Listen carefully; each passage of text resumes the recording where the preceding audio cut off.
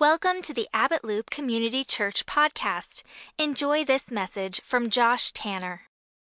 Oh man, I'm so excited about our series and where we're at. And we're right in the middle of Romans here, Romans chapter 5, verse 1.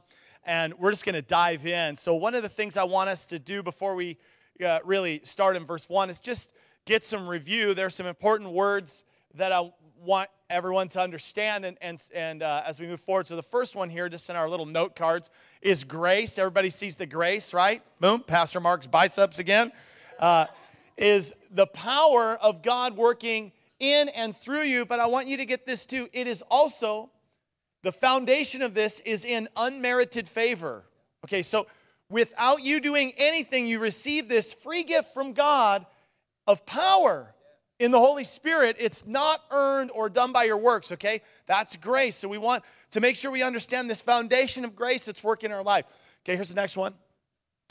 We have faith. This is going to be a big part of the topic today. Faith is the trust and confidence that comes as a natural response to God's faithfulness. So think about it like this, okay? So I have faith in God's nature. So God's nature is never changing. It doesn't waver. It's the same yesterday, today, and forever, right? So when I have faith, my faith increases in God. It's my trust that increases in Him because of how faithful and never changing He is. So when I have faith for something or operate and then God follows through, my trust in Him grows and expands. That's how my faith grows. It's a relationship, and James teaches us that faith is by works. So it's like I believe and I try, I believe and I do, and then God's faithful. He does what He always says He's going to do. So I lean into Him, and He's rock solid steady. And so then my understanding of who He is expands. So it's a result of experiencing the faithfulness of God. Does it make sense? So we're talking about faith today. We're talking about grace today. We're going to talk about justification a little bit. Mark did a great job talking about justification last week. Just as if you have never sinned. That's how we remember justification.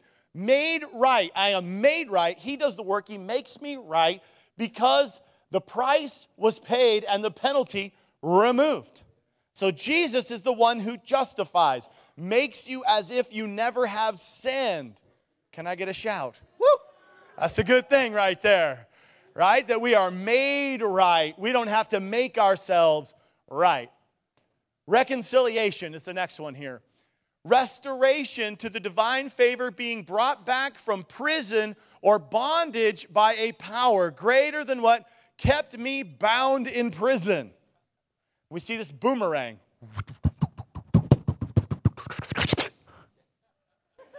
Huh? Yeah, you didn't realize spiritual boomerangs, they exist. The boomerang is like, I was in relationship. So in the garden, we were in perfect relationship with God. And then through our sin and our fall, we get cast out. So now Romans 1, 2, 3, scary chapters, all right? We went through all those. If you didn't hear them, you should go back and see them to really point out this fact that without Christ, without being justified, without His love and His sacrifice, we are sinners and we have missed the mark, and all have sinned and fallen short of God's glory. And so the wages of sin is death. We are separated from God in our sin. In fact, we're going to talk about today is how it's actually hostile towards God, which is a really interesting thing to think about. But this concept of reconciliation is we fall away from God, and when we're out there and the boomerang's out, right, we're against God. But God's heart for us is for us to return. So reconciliation is this coming back, pulling us back out of prison, back into right relationship. But only the power greater than us, only God's power could ever do that. He makes us back in right relationship. You can say it, that's rad. Just say it, that's rad. I don't care if you're from the 80s or not, it's rad. Grow out your mullet, understand reconciliation, and say it's rad. Just do it. Ride a skateboard, whatever you got to do, that's rad. Restoration by divine power puts us and brings us back into right relationship. How beautiful. And I want to just set the framework for this. There's a cool parable, and it's a parable of the lost son. And the son is with the father, and he has everything he needs in the father's household. And he decides he wants to go try it on his own. And so he takes his inheritance and all that God had given, his father had given him, and he goes out and he squanders it and wastes it. He's that boomerang being thrown out, choosing to go out in sin. And he wastes it all, and he's caught in the slop and all of this stuff. And then he runs out of his own strength, and he's like, oh, God, I just want to be back in my father's house. Even if I'm just a slave, even if he just lets me sleep in the shed, it's going to be better than this. Remembered how good it was. What he had came from, this is reconciliation. And he comes back, and when he was afar off, the father sees his son afar off. And you know what he does? This is what I want you to get today. Is the heart of the father looks at the son, and he runs to the son. He runs to him and he puts a robe on him and he says, my son, you have been lost and now you're found. He puts a ring on him.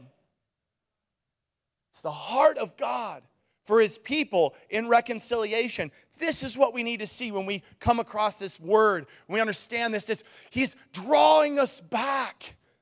And so many times when we think about this, we think about maybe how our parents treated us, and maybe I was a worse kid than you. Okay? And my dad's like, well, after you did that, I might let you back in the house. Maybe. But tonight, you're sleeping in the woodshed. Come on, nobody's been that bad.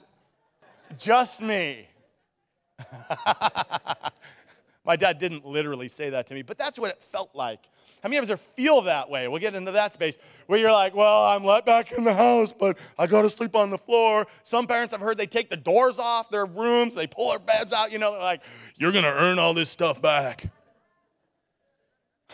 I'm not saying that's wrong in parenting, okay? But that's not how God is with us. Judgment-free zone, man, I understand. Parenting's hard. You got to figure it out. But that is not how God treats us. He is coming for us. He's the Father that's running to you, and he's like, get the robe on this guy. You don't get to earn it. You're sleeping in the good bed tonight. That's reconciliation. Okay, Romans chapter 5, verse 1. You ready to dive in? Therefore, since we have been justified through faith, we have peace with God through our Lord Jesus Christ. Pause. Sometimes there's a passage earlier on that we read in Romans where it's talking about the hostility towards God. It goes on to talk about it again later in this chapter between 9 and 11, okay? But that we're actually enemies of God in our sin. And it's like there's a war that's waging on. You know, there's a war that's waging on. And it didn't actually start with you.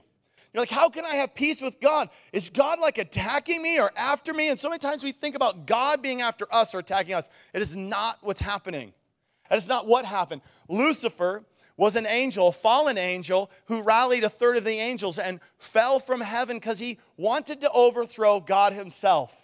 He got a reality check. And God cast him from heaven. All right? And in that space, he became the enemy of God. And he's the one who deceived Adam and Eve and caused us to believe a lie, right? He influenced us to believe a lie, and then we fell. And when we fell, guess whose team we joined? His team. Okay, so we picked up arms, picked up guns against God. God is defending his kingdom of peace, his kingdom of righteousness, his kingdom of joy. All right? He is protecting and defending it. And when we're in sin, born into sin, we're on Lucifer's team with guns trying to storm the gates. Okay? Okay, so when there's peace, when he says we have peace with God, Christ comes in, justifies us, forgives us, heals us, sets us free. We're forgiven now, okay? So when we're forgiven, what happens is we now take our guns and there's a ceasefire. But God's not the one with guns. We're the one with guns. We set our guns down and then he lets us in. We were enemies. And now there's peace with God. Just let it soak in just a little bit. Peace with God. Because you have a ceasefire by the work that he did in you. You were an enemy. And he loved you and he came after you to set you free from the prison of holding your weapon against him. You can say it again, that's rad. But it's Jesus' radness, not mine, his radness. He's amazing. Unbelievable that he would do this, take his enemies and fill them with his righteousness and redeem them and restore them and bring them back into a peaceful relationship with him. Verse 2, through whom we have gained access by faith into grace in which we now stand. This is such a fantastic, small, little phrase, but it is so packed. Through whom we have gained access by faith into his grace. Gained access. This whole concept is amazing. Okay, so how many, in like, America, this has gone throughout all world history, is that there's like the VIP club, right? I mean, you don't have to raise your hand, but how many in your past days, hopefully, you were like clubbers? You're like into clubbing. You guys know what clubbing is? It's like not clubbing people with bats and stuff. Clubbing is like they go out to dances and they want to be in the in crowd, and it's like the environment, you know what I'm saying? Okay. No one's wearing enough clothing, apparently. They're all going into these spaces with music and dancing. But here's the thing, like, I only know about this because of movies, because I didn't grow up this way. In Nikiski, there are no clubs. Okay, so like, I would have been like, okay, everybody wants to be on the in crowd. You go to the big cities, New York, Seattle, Chicago, LA, whatever. They have like the really VIP clubs where like the famous people hang out, and they have this little velvet rope, right? And I don't know why it's always got to be velvety. At least in the movies, it's velvety. That's as close as I've ever gotten as a movie. There's always these giant bouncers wearing these like shirts, like tuxes and dressed up, and then you like coming in, they're looking at you and going like, you either are VIP enough or not. And they start shuffling people. Only the good of the good go in, because that's all their money and revenue, is that the important people are only allowed in, and so that everybody wants access. Everybody wants access to VIP space. Okay? All right. That's how it is in the world. But we're talking about access to VIP space in the kingdom. And so in the kingdom, the thing that was the veil, the velvety rope, was actually the veil between the Holy of Holies and the holy place when we were in the temple. And in the temple, there was this giant veil. You can imagine it was just enormous, and it was super thick, okay? And the only person that was the VIP of VIPs that was allowed inside that space, where the full, they call it the Shekinah glory of God, would come down. The manifest presence of God would show up inside, behind the Holy of Holies, behind this veil. And only one dude, one time a year, a priest, who was basically like the super priest, he was allowed to go in there. Bouncers at the door were angels instead. Dudes that did it wrong died. They tied a string to their leg and drug them out. That's not the kind of club. That's risky business. Well, we want to be in the fullness of the power of God's presence, right? So this is the amazing thing that Jesus did. When he died for us and he justified us, when he gave his last breath, it says that the veil was torn from top to bottom. And full access is now granted to all of us who believe. Wouldn't you want to be the angel that got to go up and like, tear that veil? Somebody got that assignment. Wish that was me. Yes! I mean, can you imagine who got to tear the veil? That angel's like, even if that's the only thing he got to do is like, dude, I tore the veil. Jesus sent me to tear the veil. Totally awesome. I'm living in that moment the rest of my life. Okay. How cool is that? God gives us access. How does he give us access? It says right here, he says, by faith. You want to get into the VIP club? It's the ticket you get. Isn't how cool you look? If you have hair or not, like me, right? I'm out. If it's a hair club, I'm out. Hair club, not for men. All right? It's by faith. It's not the tall guy, the short guy, the white guy, the black guy, the Asian person, it doesn't matter. It's by faith. He says, all people, I want everybody. Red and yellow, black and white. They are precious in my sight. I never even really seen a true yellow person, I saw a purple person on Charlie and the Chocolate Factory once, but okay. We're really just different shades of awesome. That's what I think. Listen, access. How do we gain access? Faith. By faith only. There's no other way. By faith through grace. Ooh. I get in when I trust in the nature of God, who He is, His sacrifice, Jesus' sacrifice for me. And when I trust in that, that's when I get to go in. It says, if you believe in your heart and confess with your mouth, you will be saved. That's all you need. Jesus, you're my Lord. I trust in you to save me from my sin. I want you to forgive me for my sin and help me to lay down my weapons towards you. I want to be on your team. You do that, boom, we get access. Hey, I get inside the club. I can barely get in because the doors are sticky. Here we go. I'm in. It's easier, and it's not that hard, actually, in reality with Christ. Okay. Then here's another amazing thing that happens. It says we gain access by faith into this grace in which we now stand. Okay, so this whole phrasing here is now in which we stand. It means to be made to stand. And this concept has this understanding that we're actually fixed in and it's permanent. So I have some beautiful little concrete boots here. All right? That I get fixed into. You see, do we have a photo there? See, look, that's poured concrete right there. So in the grace, we're like poured in. The grace is the what? The power of God. That we access, we get the gate, we gain access by faith. But then I'm made to be put in here. I'm made in, fixed in. Whoop. Yeah, I fell over last service. You want to see it. You want to see it, you know, but I'm going to be more careful this time. I'll probably break my leg. I'm cemented in to shoes. You're made, fixed in, placed in by God's grace. Just imagine some giant angels or the Holy Spirit Himself just picking you up and setting you into His grace. You can't get out. Okay, we're just going to stay here for a second. You're like, is he getting out of the boots? I'm not getting out of the boots. Just relax. They're warm in there. It's nice. But I'm fixed in. There's so much anxiety in our relationship with Jesus, in our relationship with God. So many times we have just this anxious life of, am I in or in the club or am I out of the club? And is the power of God with me? Does God's grace and presence lead me or is it with me? No, listen, you are fixed in.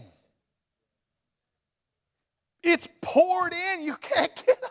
You don't get out. You don't want out. And you want to be in this fixed, permanent place. And your access ticket to be fixed in or set in, this word is actually imputed, which is kind of a big Bible word, but it means it's all done to you, for you, now in you, or you are placed in it. Okay, so in this context, imputed can be either put inside you or you put in it because it's finished and completed. Justified, made right just as if you'd never sinned, reconciled, brought back into perfect relationship with God, fixed in, now access to the full power of God moving in and through you, and you didn't earn it. Can I get an amen? Come on. You're fixed in. All right. We want a paradigm shift. Access shift, where we shift who we think we are and how we know we are. Let's pray. Close your eyes for 1 second. Father, change me. Come on, say this. Father, change me. Change the way I think. Change the way I see you. Oh, God. Fill me with your Holy Spirit and understanding of your grace moving in and through my life. In Jesus' name, amen. Amen. Hebrews 4:16, so let us come boldly into the throne room of grace where we will receive mercy and we will find grace to help us when we need it most. Not when we're perfect, not when we measure up. We get access by faith only, not by perfectness. Jesus was perfect, so we don't have to be. Amen. Verse 2, and we boast in the hope of the glory of God. This is a super cool thing. We're going to brag about something. You know you get to brag about something? You're like, finally, saw this be humble stuff. I get to brag about something finally. You get to boast about the glory of God moving in your life. And it's the hope. It's what you get access to. Hope is this cool word. And I don't want to spend too much time. There's so much to get in this whole passage. But hope is this amazing thing of, it's when we have faith is mixed with hope all the time. So the faith is the trust in who God is, right? But the hope is the gap between where we are and where we're not. And so I have this hope in that all this is going to work out. That I'm really going to be saved. But until I actually die and go to heaven and encounter the fullness of salvation, right? The completion of it, that hope is still going to be there. But I'm trusting in what's fixed, what is done. And I have that hope in that space. And so it's beyond just a feeling. You got more than a feeling. I know, I won't do it. Oh, you're thinking it. It's better if you just imagine it. Okay. That hope is we trust in it. It's connected to our faith. And it's always going to be there until God closes the gap. And He will. You can trust in that. But this boasting word is a fun word because it really means rejoice or to just be so pumped up about. But it's also in a little bit of a braggadocious kind of way. So it's kind of all of that stuff. So we're rejoicing and celebrating with exuberance that in that hope, like we're just so pumped about the glory of God and what He's doing in and through our life. And we just boast about the glory of God, what He's done, who He is, and how awesome He is, and what He's done to us, for us, in us. Not only so, verse 3, but we also glory in our sufferings. Say, what? You get to boast and glory in your suffering? Yikes. Yikes, that doesn't sound awesome. But because we know that suffering produces perseverance, perseverance, character, character, hope, and hope does not put us to shame because God's love has been poured out into our hearts through the Holy Spirit who has been given to us. Okay, so how do we swallow this pill of rejoicing in, right, suffering? How do we do that? How are we gonna like take this thing down? This is a big pill to swallow. You ever show up to the doctor and he's like, hey, to get well, you need to take this gigantic horse vitamin. I know these experiences. You're like, are you kidding me? I'm going to eat that?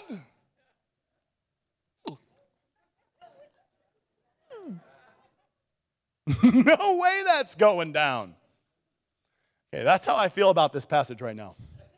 It's like going to the doctor and you need a vitamin.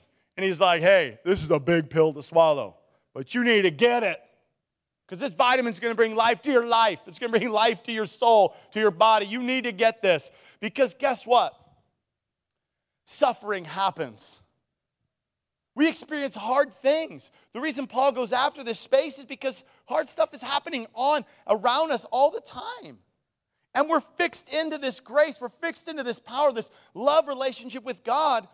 And hard stuff is going on, and it's hard to reconcile that sometimes. He says, listen, you're going to glory in the fact that God is doing something amazing inside of you. We're going to boast in that. We're going to rejoice in the work that He's done, the completed work. And you're going to also learn to rejoice in the fact that He's doing something in you when everything around you is falling apart.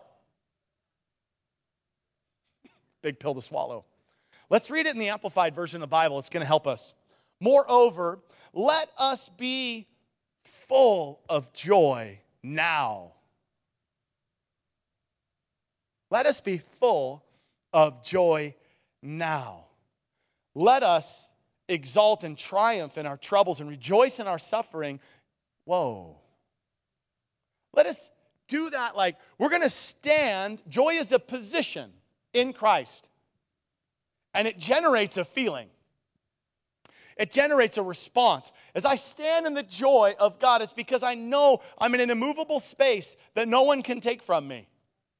And no matter what happens around me, the joy of the Lord is that I always win. His presence never leaves me because of how awesome He is. So I find joy in that.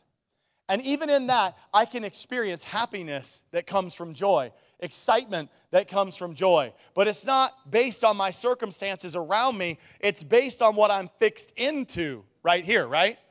Does that make sense? So moreover, let us be full of joy now, not all be joyful when this thing happens and the suffering ends. Let us exalt and triumph. We're going to triumph, overcome in our troubles and rejoice in our sufferings. So many times we get a little bit skewed in how we think about suffering. There's a couple roads that we can take, and one of them is kind of a sick road. And you know, how many know we can be a little bit sick as human beings? We can behave sickly. We're like, oh, I love to see that person suffer. They're finally getting what they deserve. Sicko.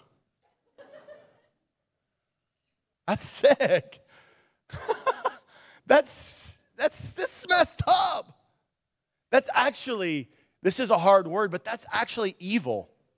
And we need to recognize that kind of evil in our hearts. Because there's times when we're like glad that somebody's suffering. Or we think it's a little bit less evil, but it's still bad.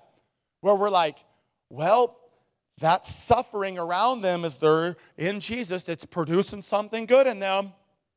I'm so glad you're suffering. Like, I'm sorry, son, but you need to suffer. You just need to suffer. Because God wants you to suffer. Sicko. Not right in the head. There's something messed up about that. So look at this. And you can go to, we'll come back to reading these passages here, but let's go to the slide that says, we rejoice in, it says, we rejoice in, not because of. We rejoice in, not because of suffering. Let's process here for a second. When I'm in suffering, I can trust God's going to produce something in me. I can trust in Him to produce something in me. I'm not rejoicing because of the suffering happening to me or happening to others. I'm rejoicing that, man, when you are suffering, thank God you have Jesus. Thank God you have the power of God getting you through it. Thank God you have peace that passes all understanding. See, this is the kind of joy that goes beyond your understanding. This is the kind of power of God that goes beyond your understanding. Because it's Him working in your suffering. But never should we rejoice that someone is suffering or suffering's happening to them and say, well, at least God's doing something in them finally. Let's adjust. And I'm not trying to judge you or pick on you, but if you've been in that camp, you should be able to feel that if the Holy Spirit's living in you. Ooh, yeah, that's not right. I need an adjustment. Let's do an adjustment. God, will you change the way we think? Will you change the way we see one another and how we love each other? And in the midst of our suffering, God, we would find hope that you are rescuing us and saving us ultimately from all the sin, sickness, disease, death, loss around us. Oh, we're fixed into you. We're fixed into your presence and your grace by faith in what you have done. God, change our thinking. Make us healthy and lovers of people in Jesus' name. Amen. You see how there's just a shift?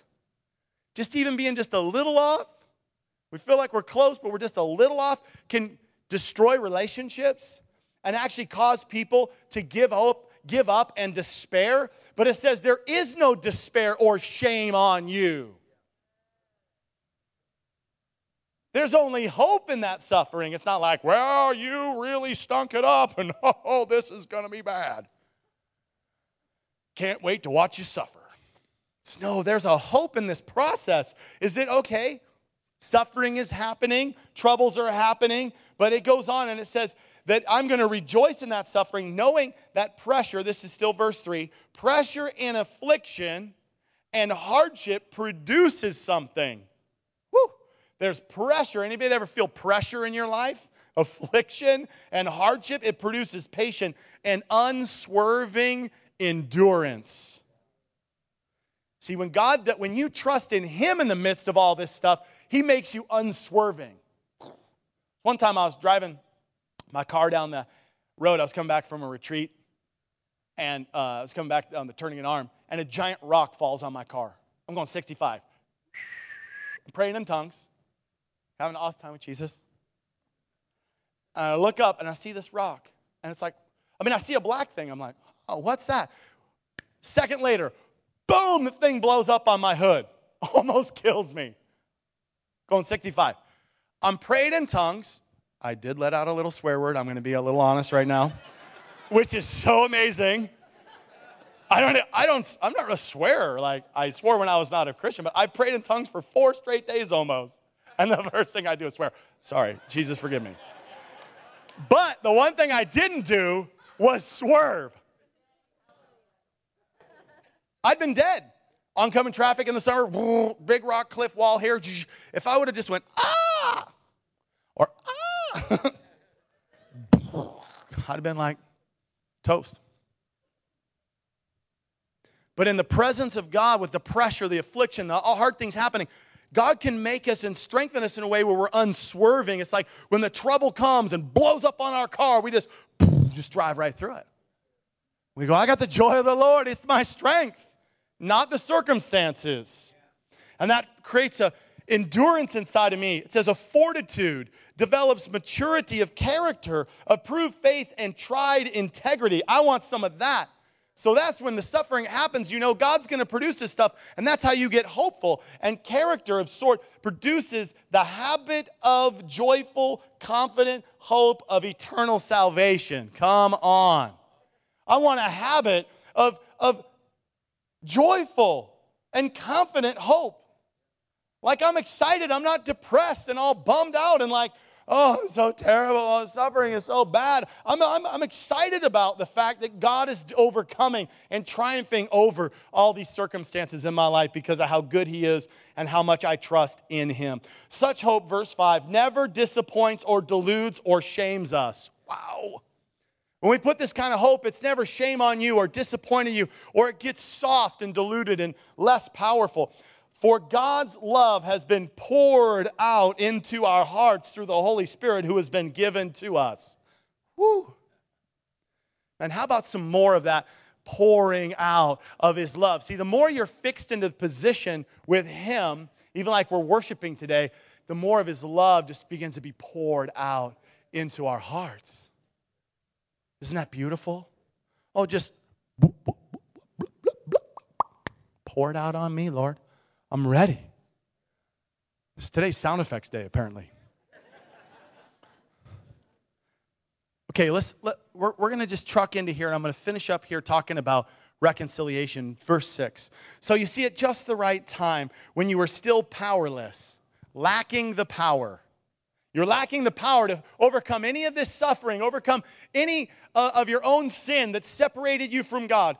Just at the right time, that word is the kairos moment, the perfect time, divinely appointed by God, Christ died for the ungodly. Not the perfect, not the all put together, not the VIP that gets in because he could do it on his own, but He died for the ungodly. That's you and me. Very rarely will anyone die for a righteous person. So even a good person. Though for a good person, some might possibly dare to die. But God demonstrates His own love for us in this, that when we were still sinners, Christ died for us.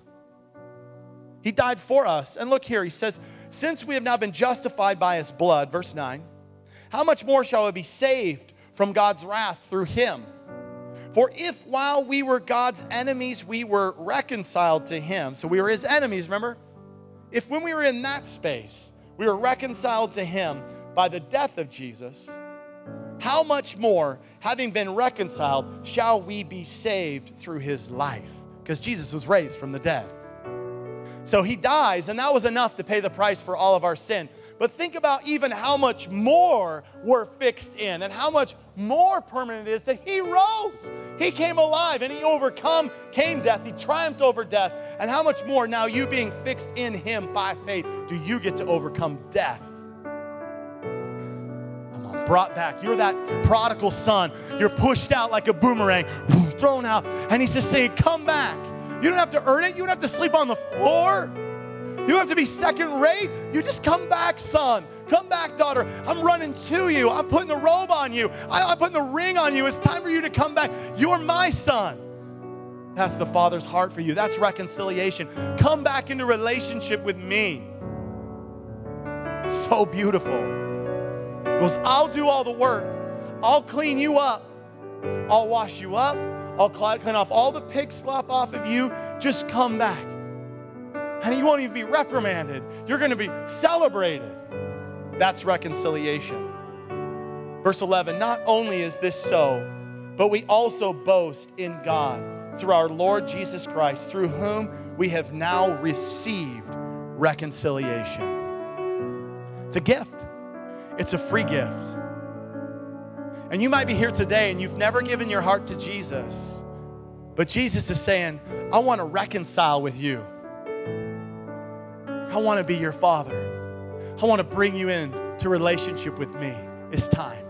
It's time. It says all you got to do is open your heart and receive. I'm going to just take a second. Can everybody in the church, especially those who just gave your heart to Jesus, just turn your hands up to heaven. Everybody just keep your eyes closed if you can. Just even turn your palms up. You don't have to reach your hands up or anything. Just turn your palms up to heaven and just say, Holy Spirit, fill me up right now.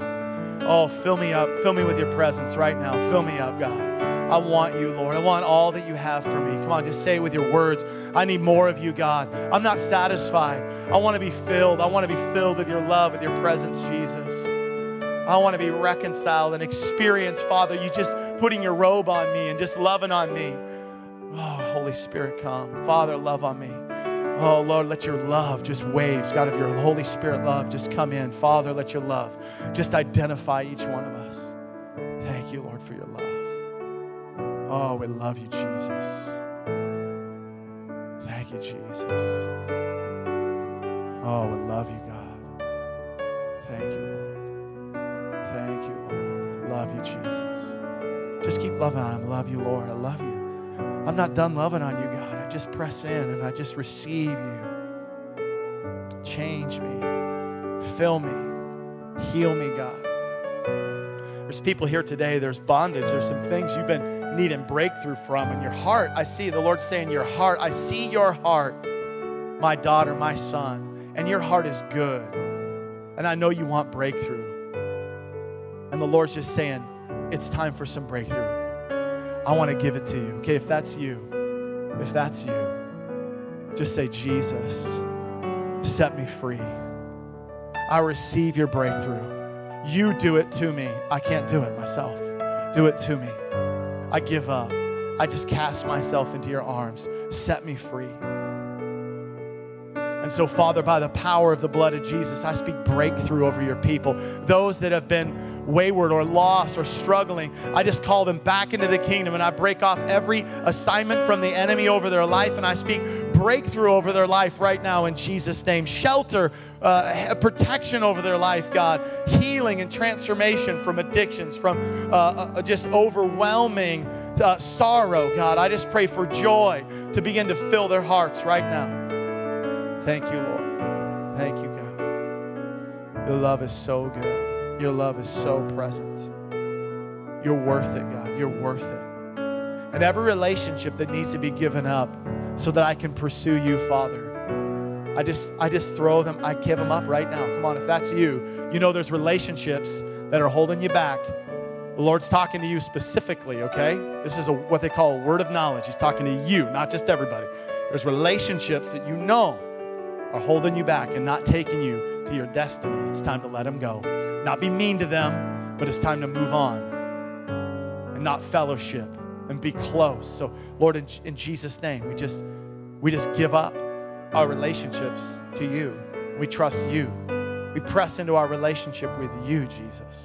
And those people that are holding us back, we pray they would come to know you and they would have a radical encounter with you. But God, we're moving on. We're stepping into deeper waters with you in Jesus' name. Thank you, Lord. Thank you, Lord. Thank you, Lord. Father, let your love and your presence just wash over your people in the name of Jesus. Thank you, Father. Amen. Thank you, Lord. Thanks for listening. If you enjoyed this message, please connect with us at abbottloop.org and like us on Facebook. Services in Anchorage, Alaska are at 9 and 11 a.m. We hope to see you soon.